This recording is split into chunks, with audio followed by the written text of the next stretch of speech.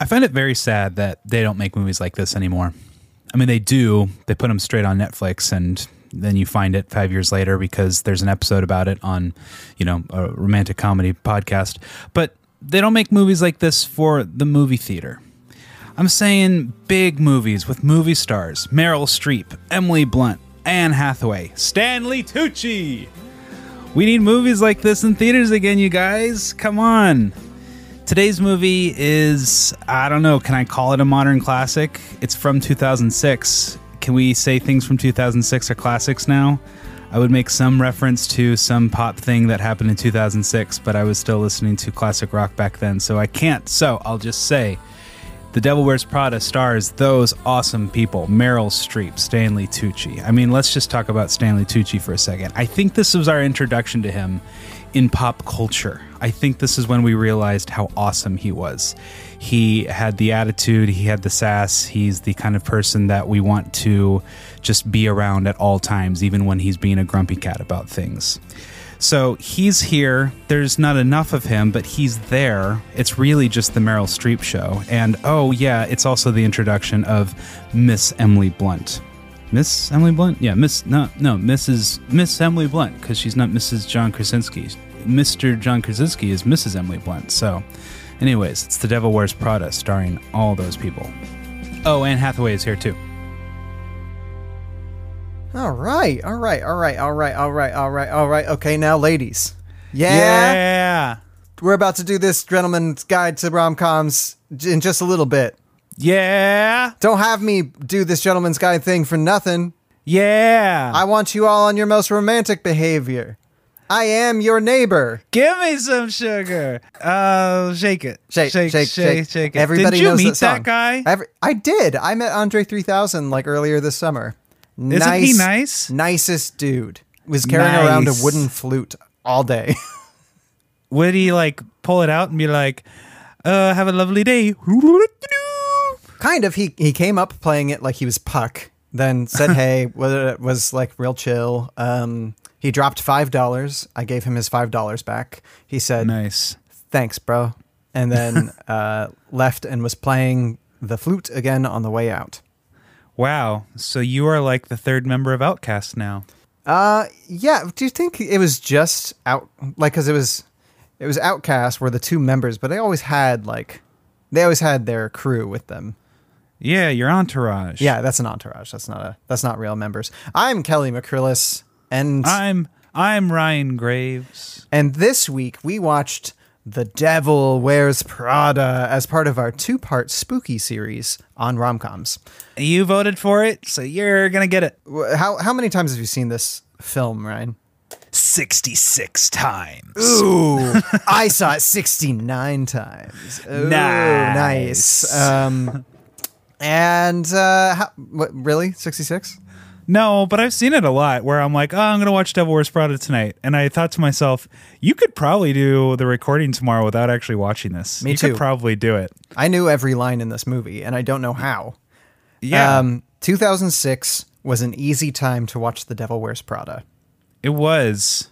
You had DVDs strewn about all the stores. I feel like Devil Wears Prada is one of the things, if you walk into a Target, they've got 100 copies ready to be picked up. It's that thing that you could watch with your friends, with your moms, with maybe your grandmas even though she'd be like, oh, there's a lot of women wearing underwear in this movie, and we can tell that they're wearing it.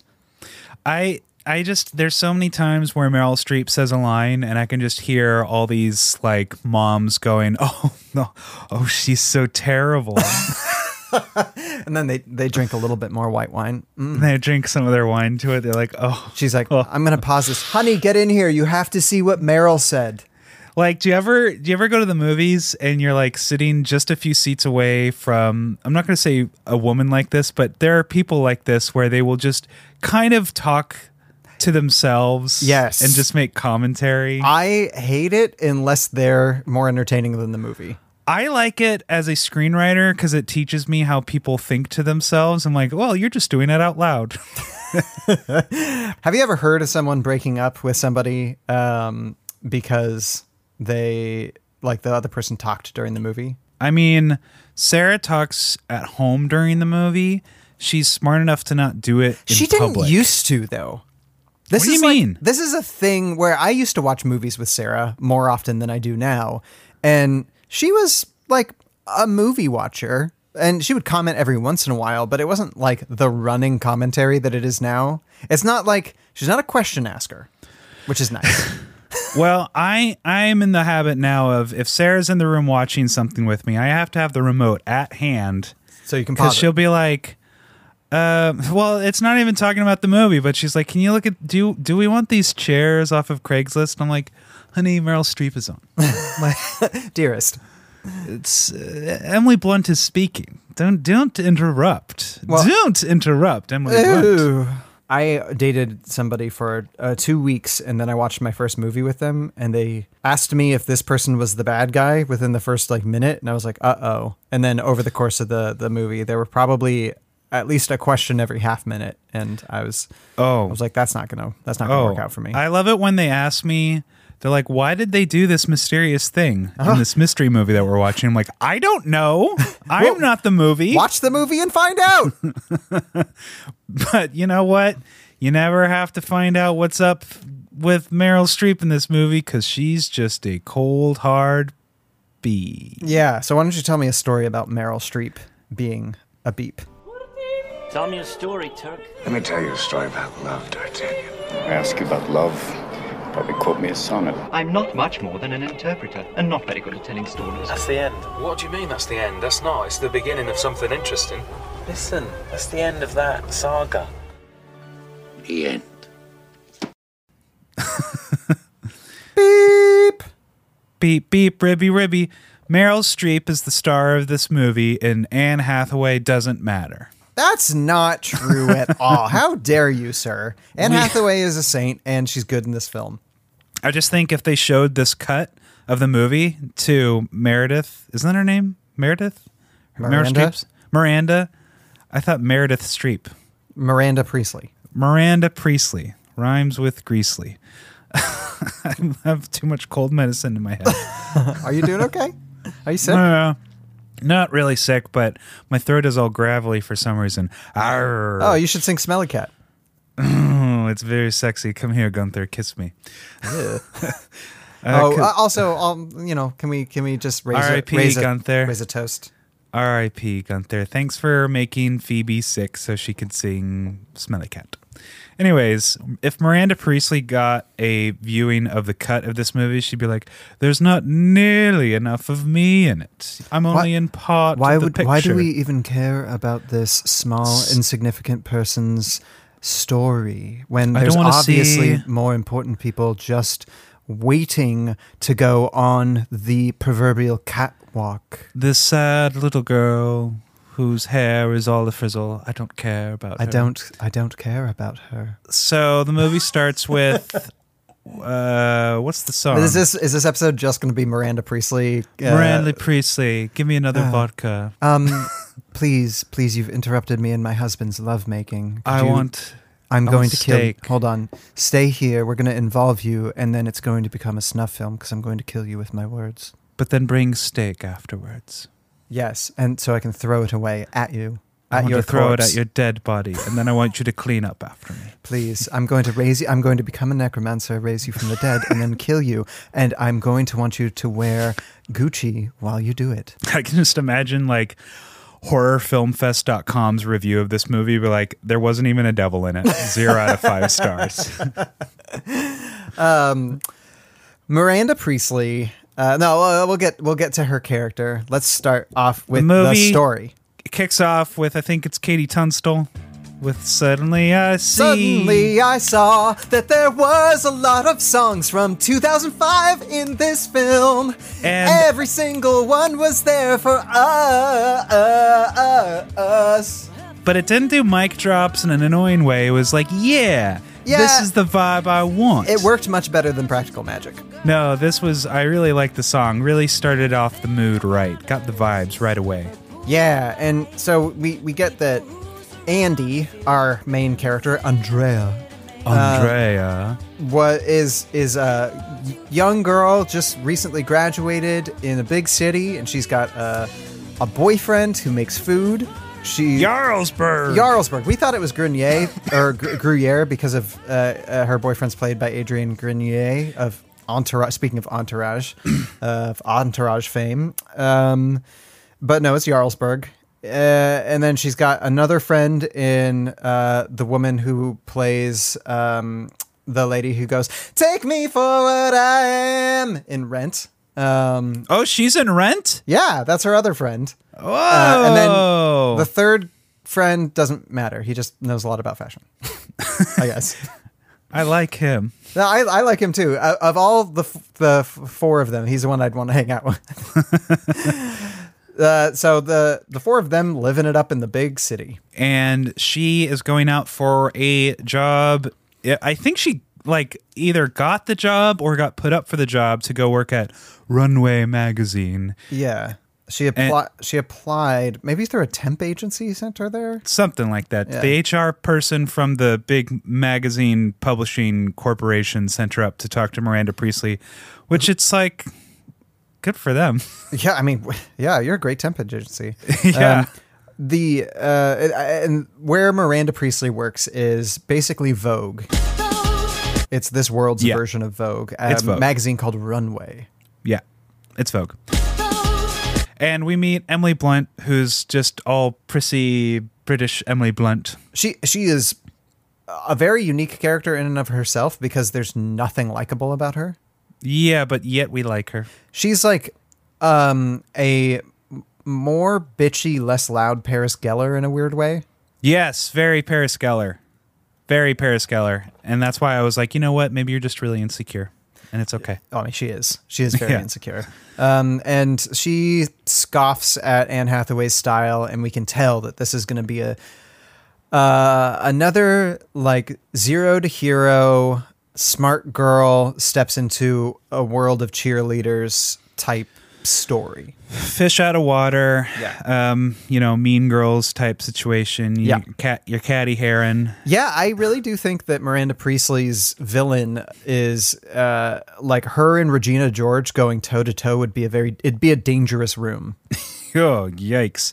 Although that would make a very good mashup, right? Of like Regina George trying to go tete-a-tete against Miranda Priestley. Yeah, is that fair, do you think? I think in order to make it, because Regina George is a lot younger, she's had a little less time to like sharpen her skills.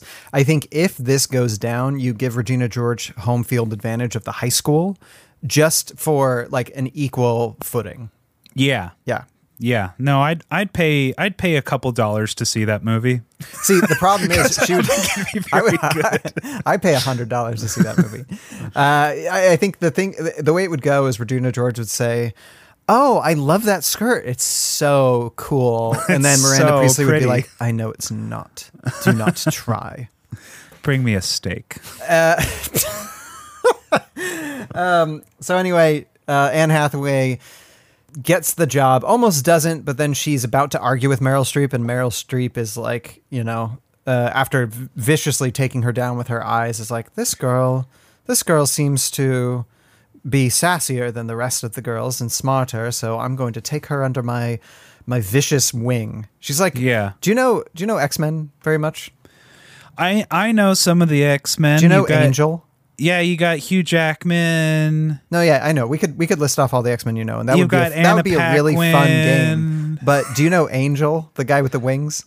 Yeah, he was played by David Boreanaz. Oh, okay, God. Which one's Angel? And then she becomes her assistant. No, tell me which one's Angel. No, it doesn't matter. Angel's the one with the wings, and at one point in time, Apocalypse turns him into Archangel and gives him metal wings. And I was going to make a metal wings kind of joke, but it doesn't really matter now. Imagine though if Paul McCartney did a metal band, and that's what Wings was. Wow, you are like 6 layers deep into your nerdness. I got zero sleep last night. You're like, hey, Robin, what if Paul McCartney in Wings was an X-Men reference? And Robin's like, go to bed, Kelly. I hope she says that to me tonight. I hope she says go to bed, and then I just get to go to bed. Yeah. Please let me sleep. Yeah, welcome to the life, Dad. So Miranda Priestley hires Andrea to basically just use her. Basically, Miranda's kind of a succubus. She's a parasite. She'll just get whatever she needs out of her. Exactly. She could really, like, you could say that she's helping Anne Hathaway sharpen herself on the stone that is Miranda Priestley's hatred of her, or I guess disdain would be a better word. But really, I think Meryl Streep, as much as I love her in this movie, is just straight up and down a villain. Evil. She is evil. Like, you can tell that, like, I mean, the movie tries to humanize her at some points. Like, she has some kids and she has like a hard marriage, but she is kind of like that person you don't want to be queen because they're going to treat their subjects poorly. Right. Where they have she has unrealistic expectations from, like, wanting to get home during a hurricane when she's stuck in Florida, or getting the manuscript to Harry Potter when it hasn't come out yet, which is so illegal. What they did, like, the person who's making the cover art, if that was ever traced back to her, like, not only fired, never working in publishing again. Well, I mean, you got to think that the guy, the caterpillar eyebrow guy, what's his name? You know what? Robin made a lot of noise about his eyebrows too. I wasn't really that, fussed by him, but apparently, his name's Simon Baker, Christian Thompson. Baker. Yeah, Christian Thompson. He's got to be really good friends with these people. I mean, like, to get really good. I mean, Christian Thompson, he's basically like this rakish, roguish writer in this world who writes about fashion, but also is like a real journalist. And sorry, fashion journalist. That was unintentional. But he's slept with them. Like, I mean, he seems like a guy who sleeps with a lot of people. Yeah, and we'll get to him later. I think our trope's actually going to be about him. Oh, okay. Yeah. So anyway, Anne Hathaway. Yes. She does what she can. She does all the shit work for Miranda. She goes and gets the dog's mole hair removed, or does has to grab boogie boards or surfboards or something, or has to call that guy from that thing. All the annoying, just backbreaking labor. All the labor goes unappreciated, and she can. The crux point of this, the first crux point of this movie, is where she goes and complains to our favorite, the man of the hour, Stanley Tucci. He's back. The Tooch is back in the house. The House of Meryl, starring Stanley Tucci. The Tooch. And he kind of plays Miranda's, like, go-to number two. Finally, we come to my number two man. His name, number two. Yeah, he's a right-hand man. And he's like, look, you are real smart and stuff, but you don't care about this job, so start caring about it. So she starts caring about it, so she starts doing better. Whoa. You're just skating by one of the best scenes in the whole movie. Oh, go ahead, sorry. I'm just talking about the story. We can talk about any scene you want. We're talking about the beginning, about the end. Andy gets chewed out by Meryl, and she's like, oh my God, she hates me, blah, blah. Oh, the reason why is because she's finally given enough trust to drop off the book. And she drops off. Oh, wait, no, that happens later. Yeah.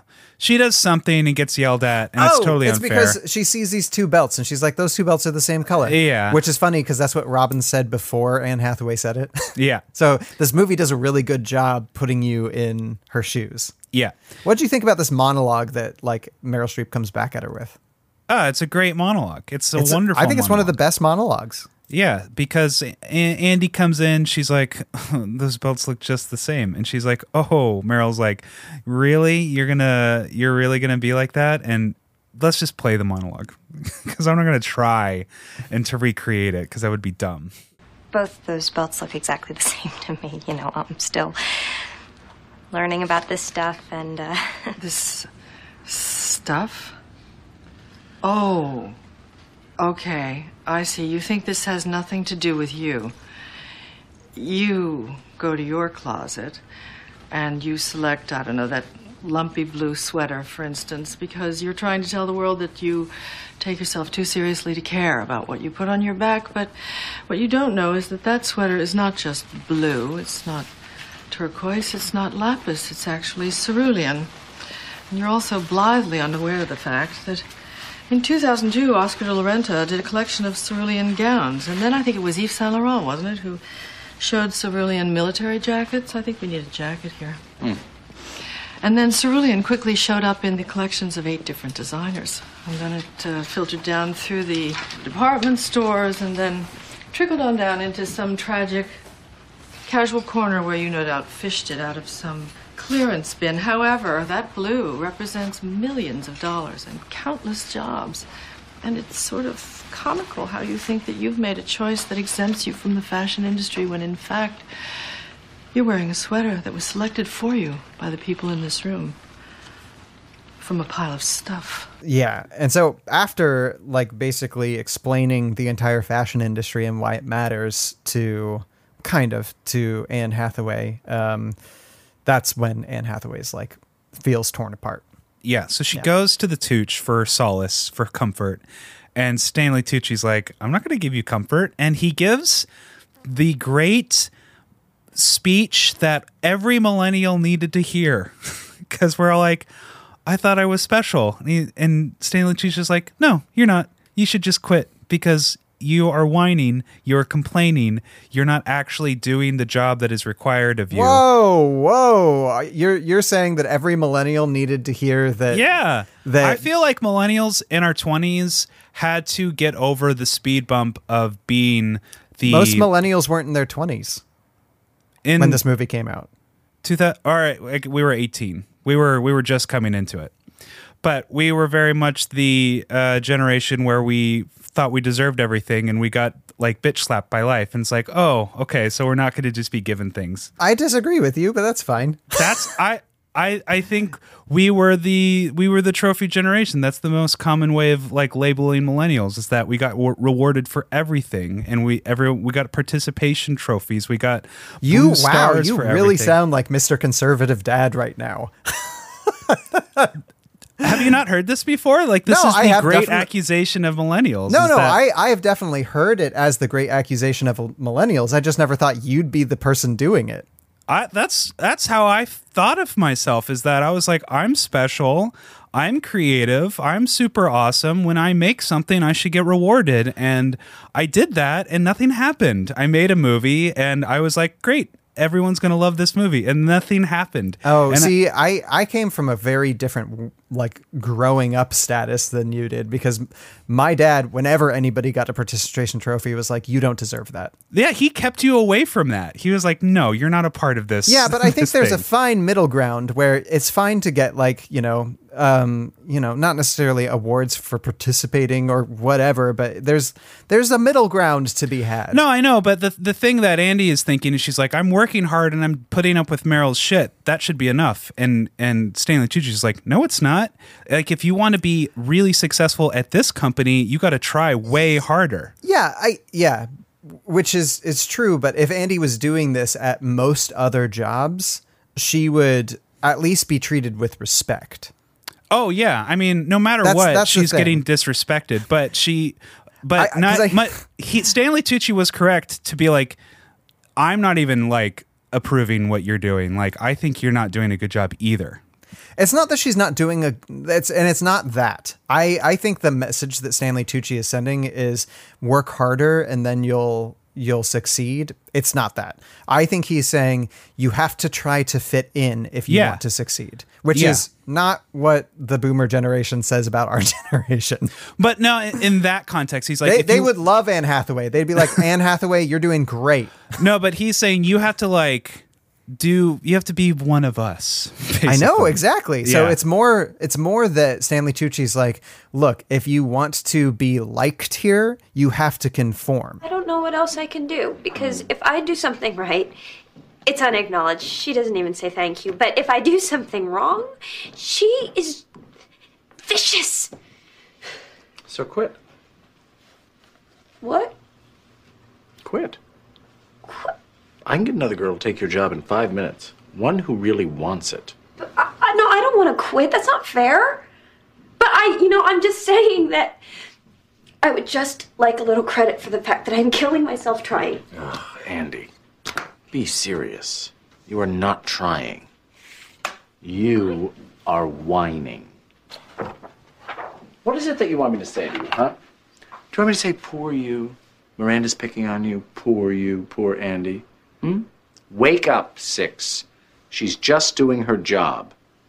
Don't you know that you were working at the place that published some of the greatest artists of the century? Halston, Lagerfeld, De La Renta. And what they did, what they created, was greater than art. Because you live your life in it. Well, not you, obviously, but some people. You think this is just a magazine? This is not just a magazine. This is a shining beacon of hope for, oh, I don't know.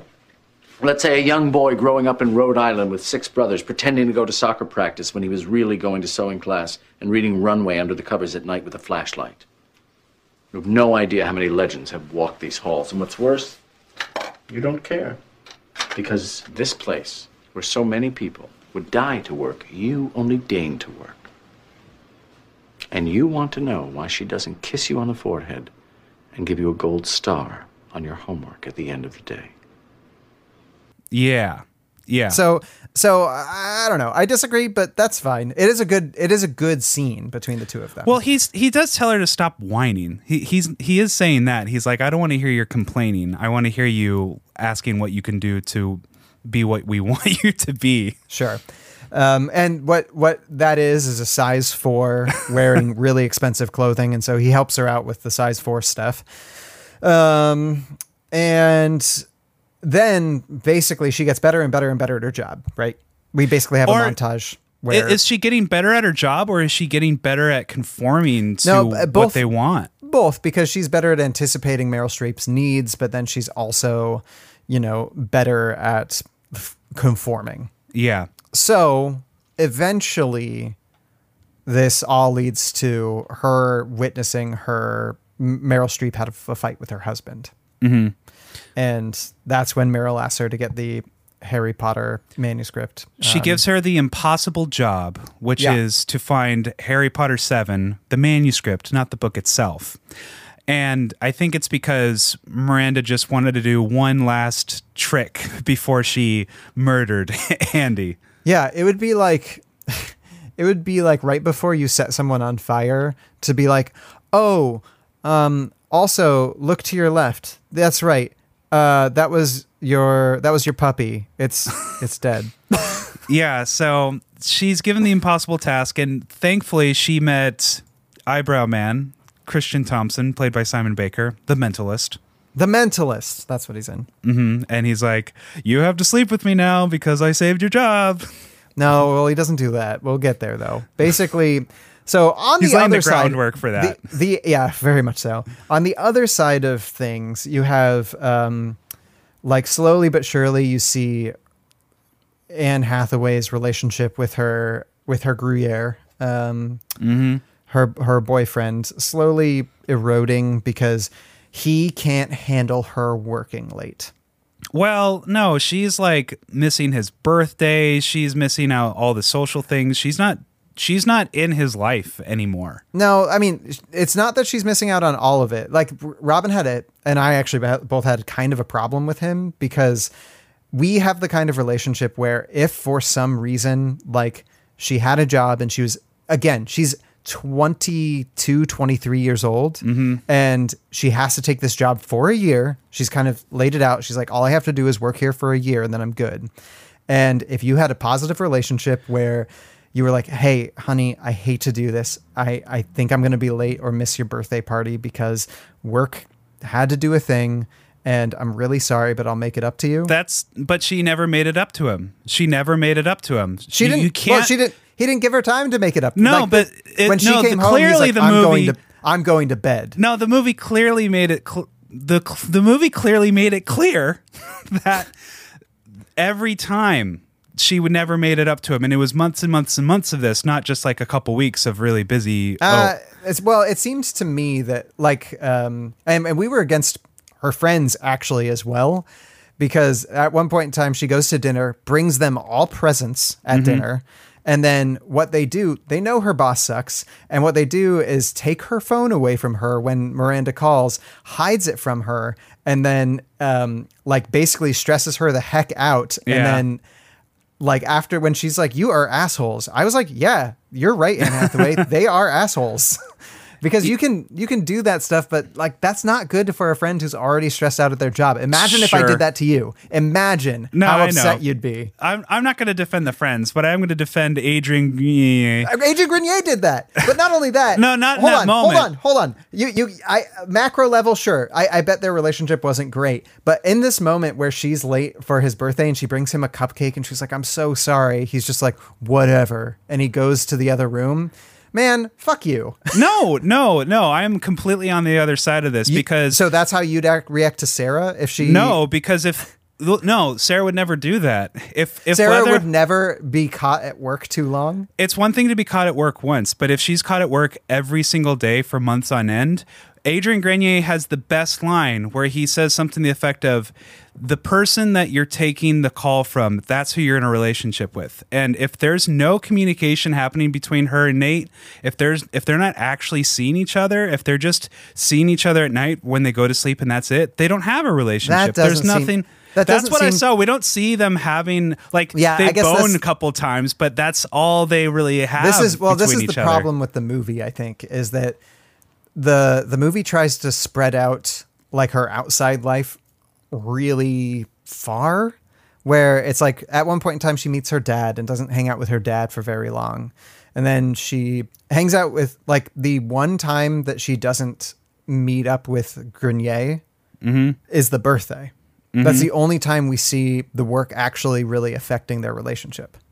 Well, it was like a slow burn. It's the movie expects you to understand this. Yeah. Well, we're seeing that she's just taxed every day she's working. She just can't be all the things that she wants to be. I think if a partner was like, "Hey, this is a really hard job, but I am just doing this for a year," I think Robin and I both looked at each other and asked each other this, and we were like, you know what? We could be there to support each other doing this hard thing, which Robin and I kind of have, because there was a long year where I did a lot more film production work, which takes a lot of your time. Mm-hmm. And there was a lot of times where I had to like work really late or wake up at like midnight to take care of a problem. Not that it wasn't stressful and not that she didn't miss me or like it wasn't a little hard, but like, you know, and maybe it's because these two people are 22 years old or 23 years old, but it just did you find time to reconnect with Robin in the midst of Stranger Things? Were you finding time to connect? This is what this movie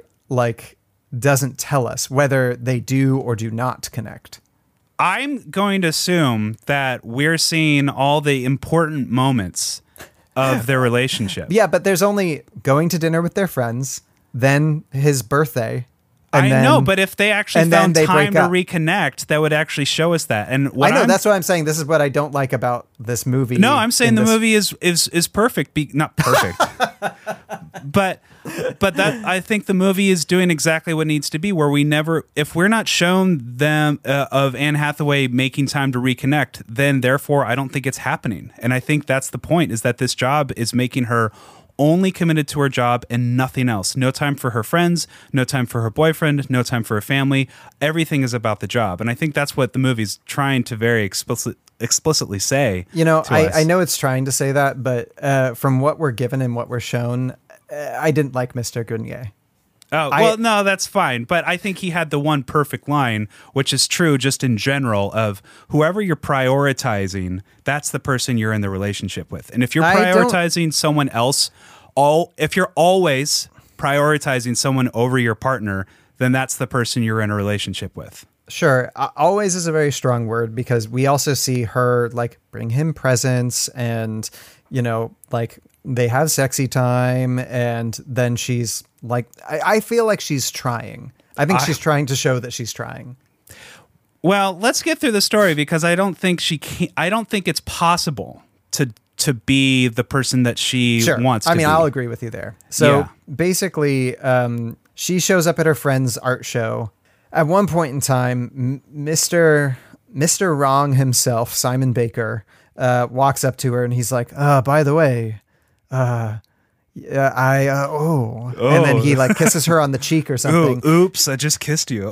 No. She has like a little bit of flirty for a second with him, but then he kisses her and she doesn't do anything wrong. She's just like, okay, that's not great. And then her friend walks up to her and just busts her on it. She's like, by the way, I don't know if I want to be your friend anymore. We've been friends for 16 years and this is how you treat your boyfriend. Well, it looks really weird. If I saw a woman kissing you on the cheek, I'd be like, what the fuck? Well, what you'd probably walk up to me and do is ask me like a normal human being, like, hey, what the fuck's going on? Well, I know, but like, I think their friendship is so strained, and this was just the straw that broke the camel's back, where she's I have so many questions for you about their friendship, because they've been friends for 16 years, right? Yeah.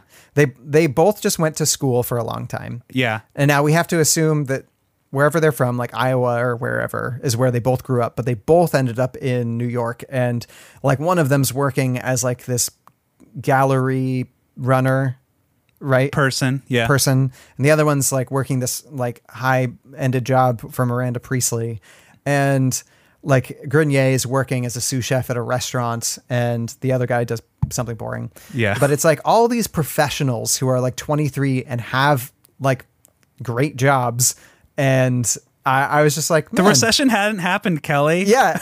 It was a year away. It was so lucky. I think it felt so unrealistic to me because of that, where I was like, this isn't how it went. No, I know. I think that's really interesting. Like right before the recession, this movie. Yeah. Right before. And then we graduated and we're like, how the hell do you get that job?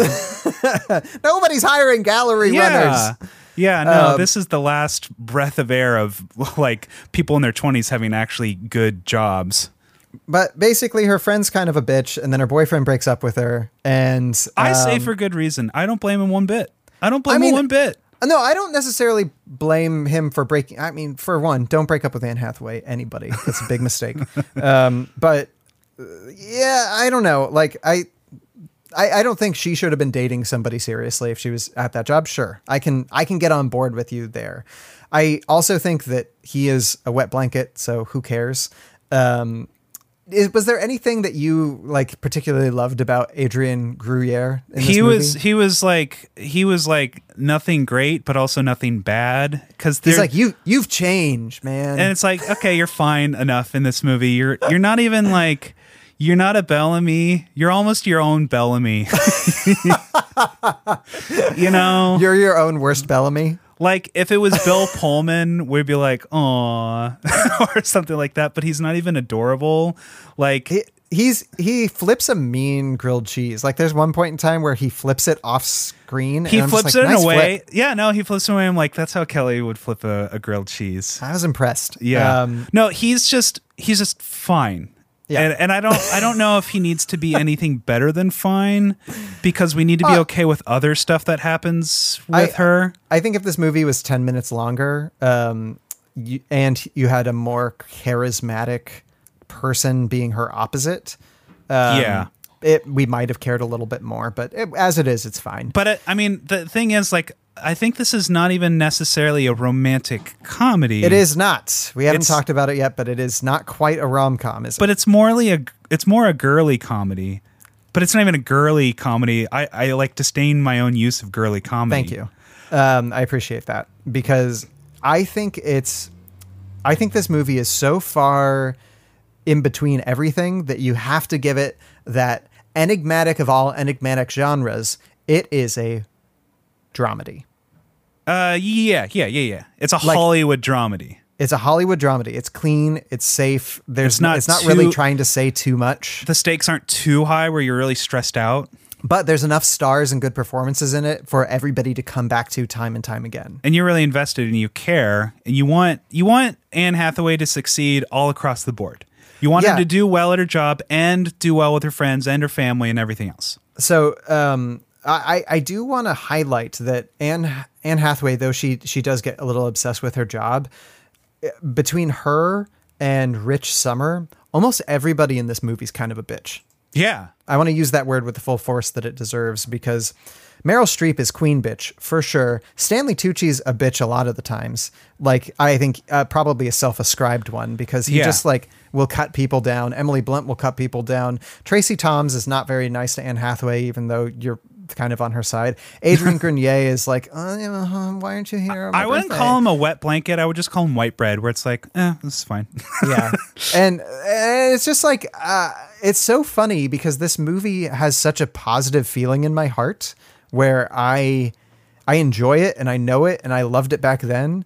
But there's no good people in this movie besides Anne Hathaway. Yeah, and I think that's what the key is. Because, let's get through the plot so we can talk about that idea. Sure. Basically, she's becoming more and more ingratiated in the runway lifestyle, much like Mean Girls. It's like the same thing. She hits Emily Blunt with a bus, just like in Mean Girls. Yeah. So she has to go to Paris to Paris Fashion Week, which is the creme de la creme of the fashion industry. It's something that Emily Blunt has been talking about all movie, and Anne Hathaway's like, I could care less about this, and then she ends up having to go. Taking her place because Emily Blunt she broke her leg, so she definitely can't go. Definitely can't catwalk with a bum leg. Yeah. So she goes to Paris after she breaks up with Adrian Gruyere, and Simon Baker's there, and he's all like, I'm Simon Baker. Oh, where's the boyfriend? And Sarah's just like, shut the fuck up. like it's so weird. Like, are we supposed to be actually into this guy? Like, do we want him to be romantic with her? Do you think Simon Baker in this movie, like, let's say that she hadn't been dating anybody all film. Okay. So let's say we have even less of an attachment to Mr. Gruyere than we already do. At that point in time, do you see Christian Baker or Simon Baker as a viable love interest? No, he is dun dun dun the evil Bellamy. Ladies and gentlemen, Ralph Bellamy, always a friend, but never getting the girl. But we're so right for each other. I know. This is just like my grandmother's china. I'm surprised. I didn't expect. You don't love me. No, I just have to think about it for a minute. Think about what? I wish you could just accept knowing how confused I am about all this. She will be mine. Oh, yes. She will be mine. I love the evil Bellamy cue. But that's truly his role, is that he's the evil Bellamy, where he's a tempter. Okay, you're right. He is a tempter. But I'm going to push back. We can call him the evil Bellamy just because I love the drop so much. But to be honest, as much as he fills a role, I feel like they're caricaturing him in a way that he's really not that evil. And I want to make a small case for him because I knew that we'd be talking about this. Okay.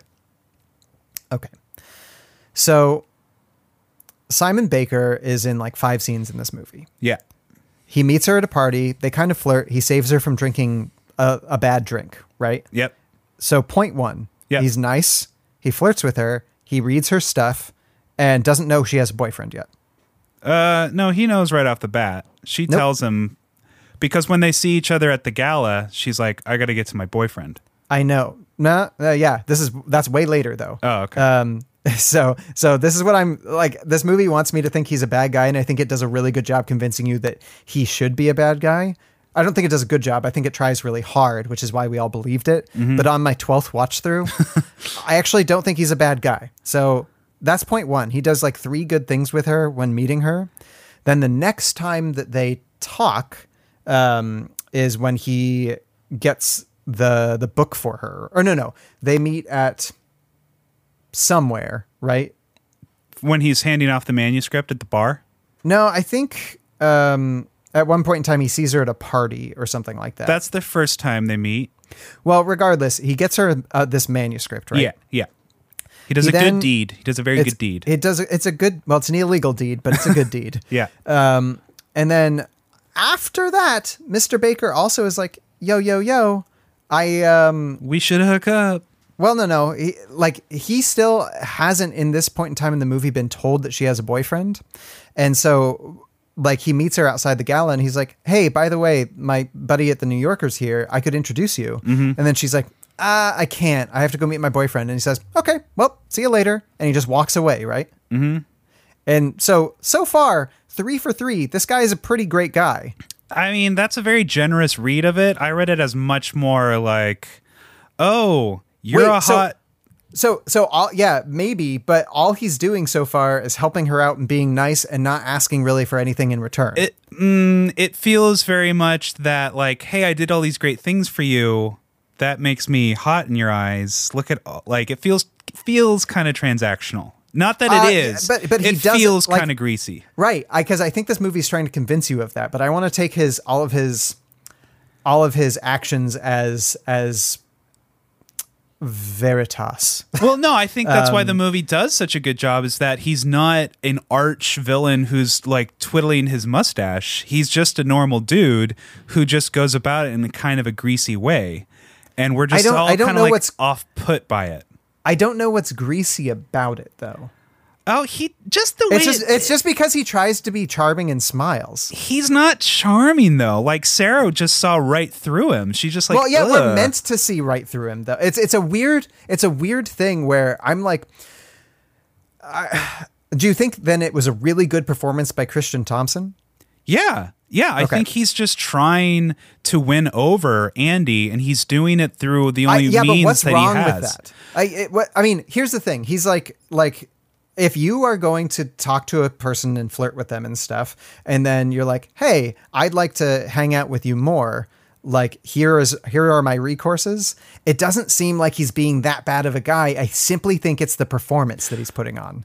Yeah, like, it's not that it's not like he did something wrong the way that I'll like accuse Jess in Gilmore Girls. I'm like, you did wrong. But it's more just kind of like, you just give me weird vibes. I think that's what's good about it. It's the vibes. So he meets her at the art show, if you want to call it that.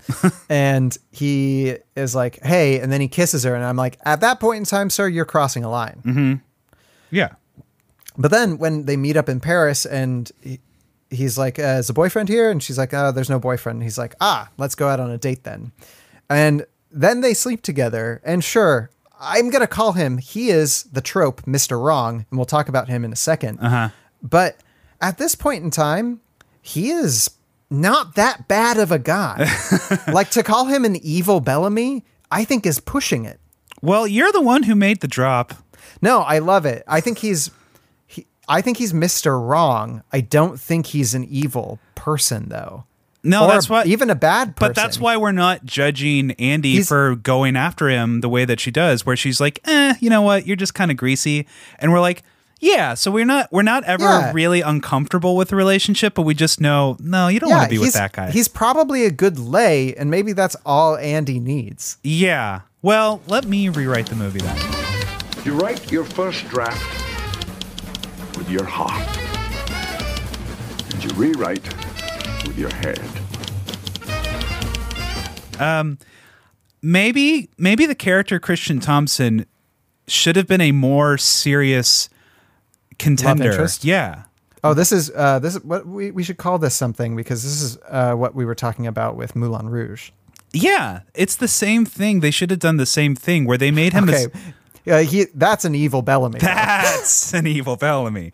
They could have made Christian Thompson a serious contender to go ahead tete-a-tete to Adrien Gruyere, because he represents what this world could be for Andy. Right.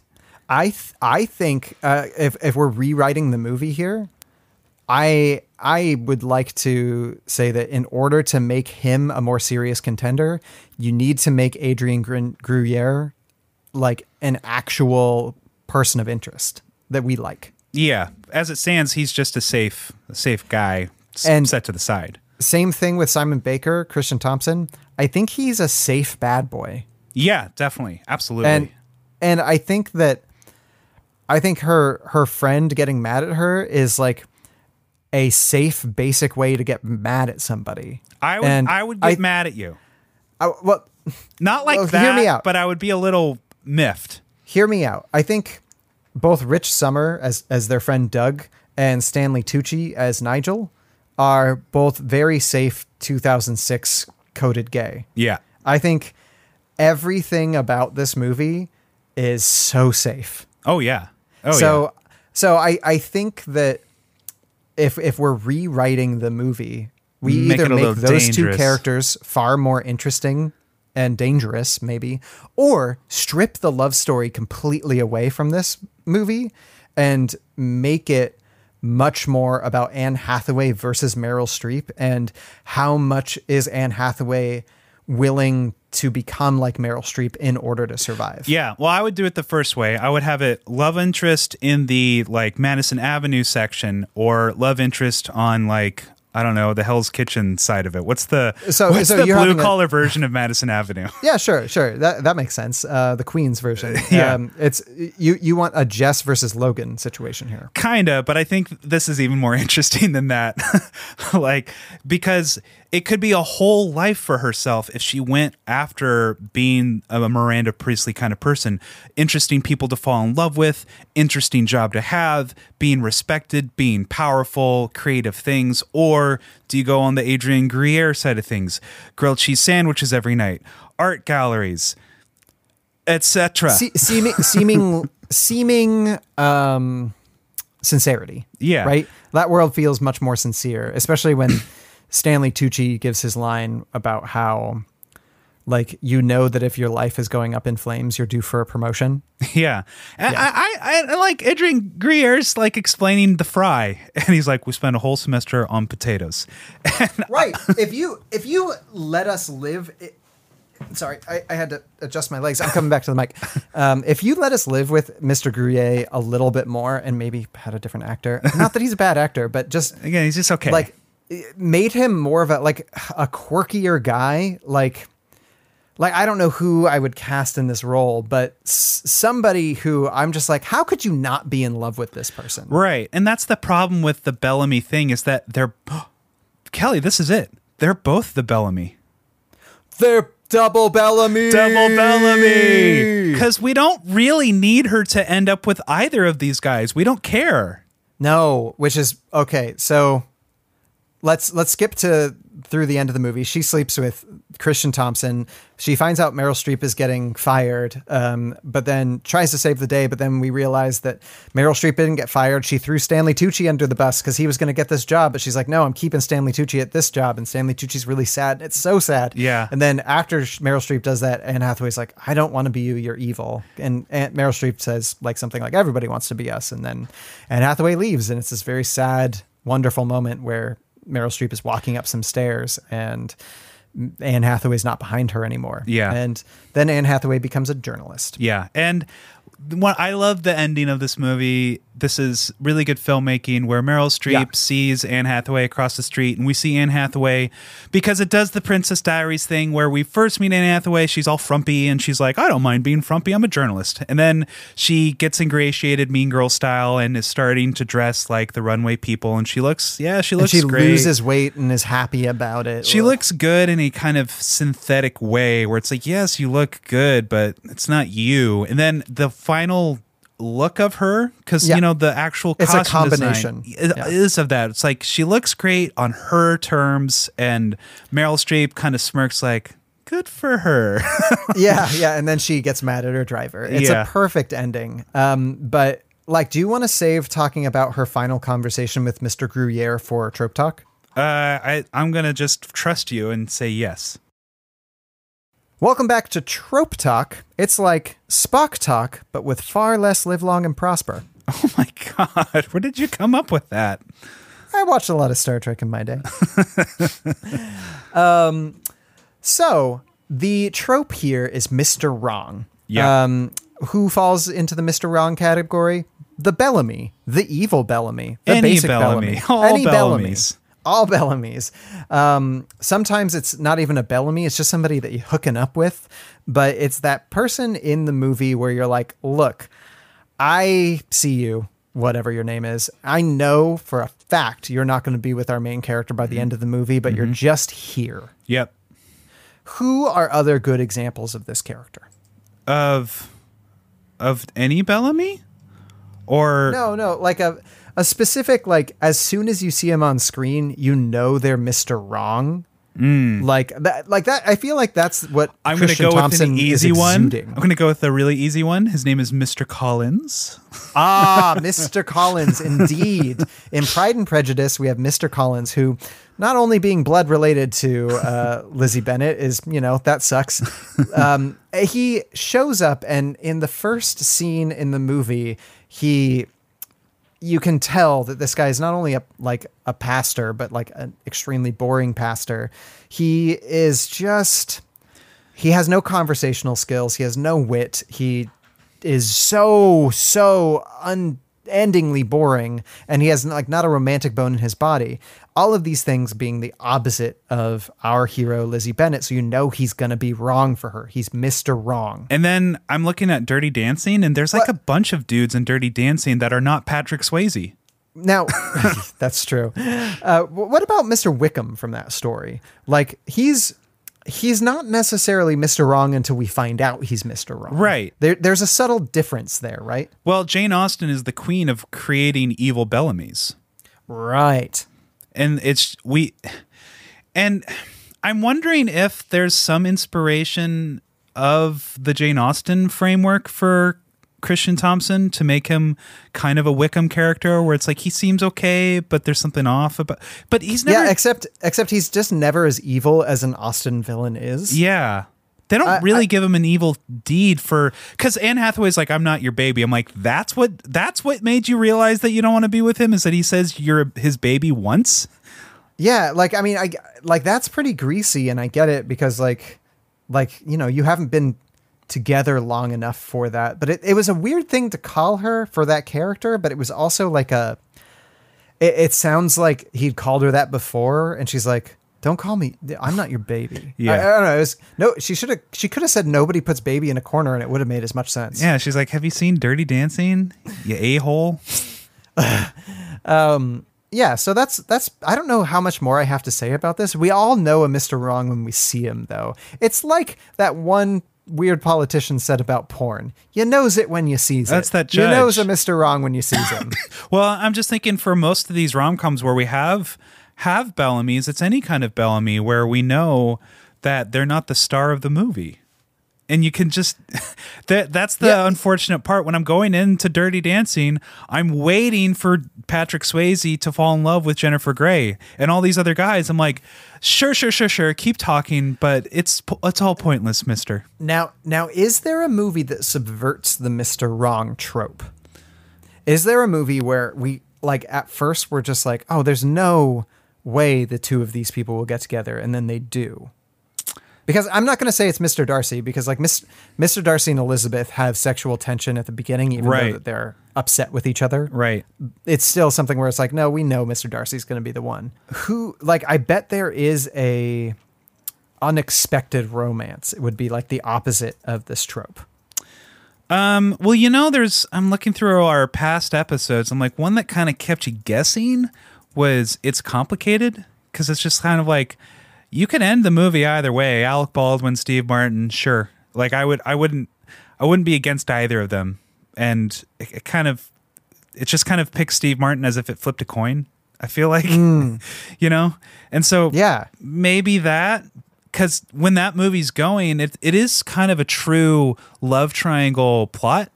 So I think in that regard, if you have a love triangle plot, you kind of have a subversion of that, because then they're both equally like, it's possible, which is interesting, more interesting than Christian Thompson's never going to end up with Anne Hathaway in this movie. No. But if you have something like, what is a good love triangle?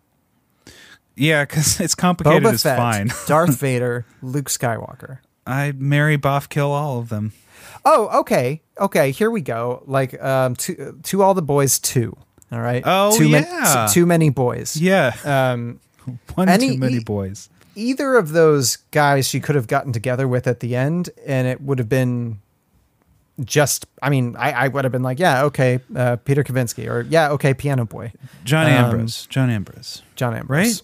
Yeah, John Ambrose. Yeah, no, I think that's right. Yeah. On the other hand, the Mr. Maybe is what everybody is if they're not the hero that they're going to be with, or Mr. Wrong. So you have Mr. Right, Mr. maybe, and Mr. Wrong. But yeah, and now, so let's talk about the other Mr. Wrong for this movie, Grenier. Yeah. So this movie ends in a weird place romantically, which is another nail in the coffin of the fact that this isn't a rom-com. It just feels like one. Yeah. They get together when she gets back from Paris, and she's like, I'm stupid. I was wrong. And she's like, I don't even know what I did it for. And he's like, you did it for shoes and jackets. And it's like, he never say it like that. Come on. No, he did. Being so unfair. I'm going to play it right. No, I'm going to play it right here. I'll play it for you right now, actually. No, was like, that's how, no, I'm going to play it Let for me do you it. right now. Let me do it the way I heard it. You did it for shoes and jackets. Like, it was much more like, he's just kind of like, whatever, I'm over you. I don't want to deal with you. Well, okay, fine. We'll play it and let the audience decide for themselves. Okay, well, what's your point? My point is that they get together at this restaurant, and she's like, I'm sorry, I was dumb. I wasn't giving you a good relationship. And he's like, yeah, well, I got a job coming up in Boston. And then she's like, oh, well, that's good. And he's like, well, we can make grilled cheeses in Boston. And so presumably they're getting together. I think he's saying the door is open. If you want to have a life in Boston, my door's open. Yeah. I wasn't. Yeah. It kind of felt like they were like, oh yeah, we could probably get back together. But then she's going to take this job in New York.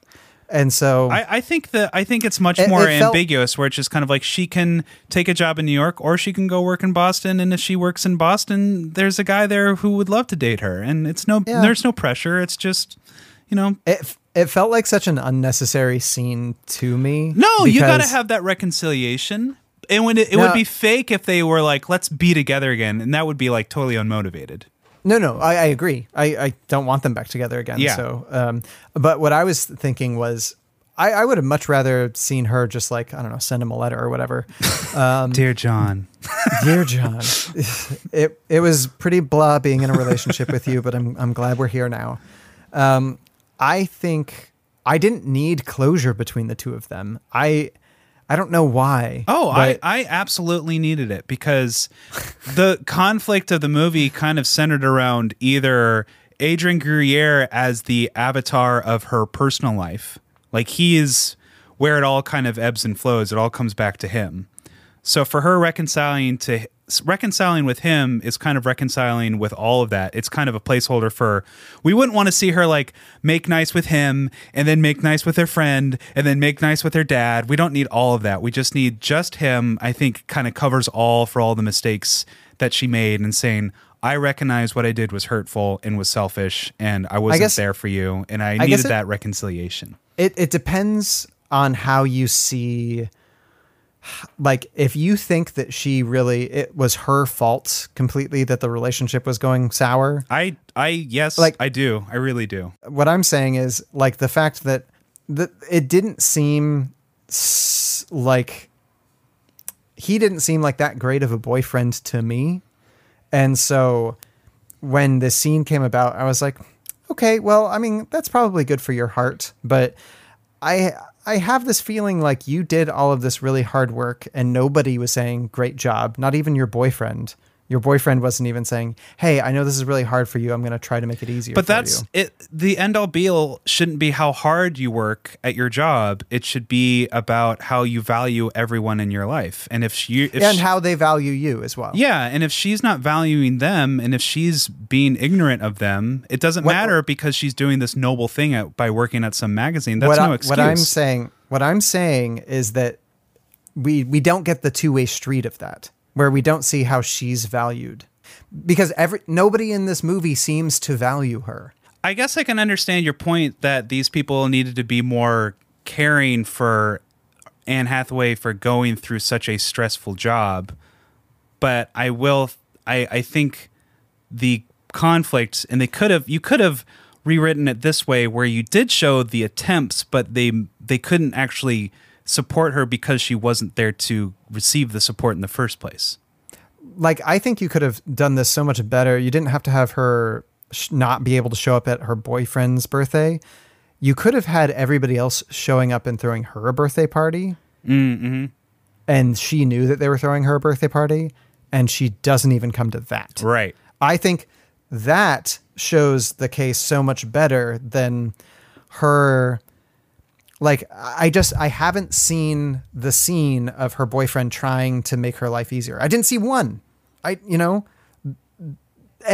so I can't go to bat for him being so miffed at her, because the movie didn't show me that he was a great boyfriend to her or anything. Yeah, I guess I'll just be the devil on the shoulder or the angel in this. I don't know which one, if I'm the devil or the angel. I think we're both the what's the middle ground between a devil and an angel? But it is that kind of like, well, who's to blame? And I think my wife, the marriage therapist, will be like, well, they're both to blame. And I'm like, yeah, exactly. That's what I'm saying. But I think the movie is trying to pick one.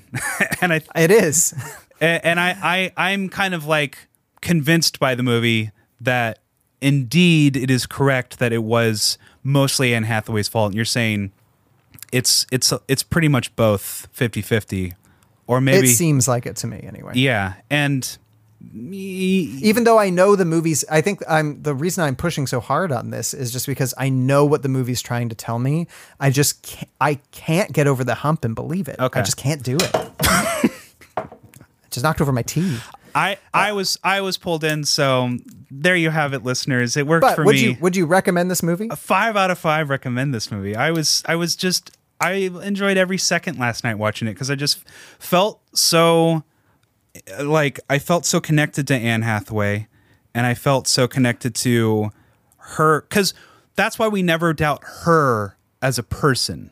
No. I think she is fantastic. I think she's just trying her best the whole way through. This is part of Anne Hathaway's star quality, is I think very much like Sandy B, she can kind of just automatically be that person that we want to be there rooting for. Yeah, but I think the theme of this movie is valuable, and I think should be just taken to heart, where it doesn't matter if you're working really, really, really, really hard. That's not the bottom line in our life, is to work really hard, and anything is permissible. I think that's a really great message. Hey, Ryan, did we have any rom-com Oscars to give to this movie? Well, obviously, best costumes. Jeez, just right off the gate. Easy. Next. So we watched Mean Girls this year, right? Mm-hmm. In the spring. And so I can't give this movie worst or best villain, because I already gave that to Regina George. Mm-hmm. I'm going to... Oh, man. Remind me that I'm going to say I'm going to. I need to go check on our baby real quick. She's being very loud. Okay. Thank you for your patience. Uh-huh. I can't remember what you were saying. I am going. I mean, you took the easy one. Yeah.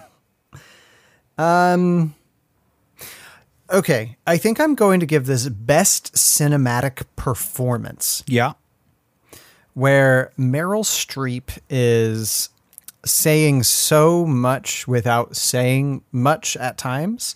And the things that she does do when she's delivering a couple lines of dialogue, she says it so... what's the word I'm looking for? Where she efficiently. She's very efficient. And so I don't know if this is a dialogue choice or a performance choice or a combination of the two. What am I think I'm just going to give it best cinematic performance. It's just a star role. It just once again proves why she's a star. And it's not that she's doing complicated acting. It's that she's doing big movie star acting done well. Exactly. It's showy in the best way. Yeah. Yeah. It's showing a fun way, and it's not like Gary Oldman like level of like detail. It's just we just love looking at Meryl Streep. Yeah, she didn't actually she didn't Daniel Day-Lewis. Yeah. She didn't become an editor in order to accomplish this goal. Yeah, she's just being fun. So let's just do that. The Meryl Streep Award. Well, speaking of Meryl Streep, who am I falling in love with? Ooh, do I get to say who you're falling in love with? Are there any circumstances in which the two of you might be more than just good friends? The truth of it is, I loved you from the first second I met you. But mostly I hate the way I don't hate you. Not even close. Not even a little bit. Not even at all. You have bewitched me, body and soul, and I love you. I know.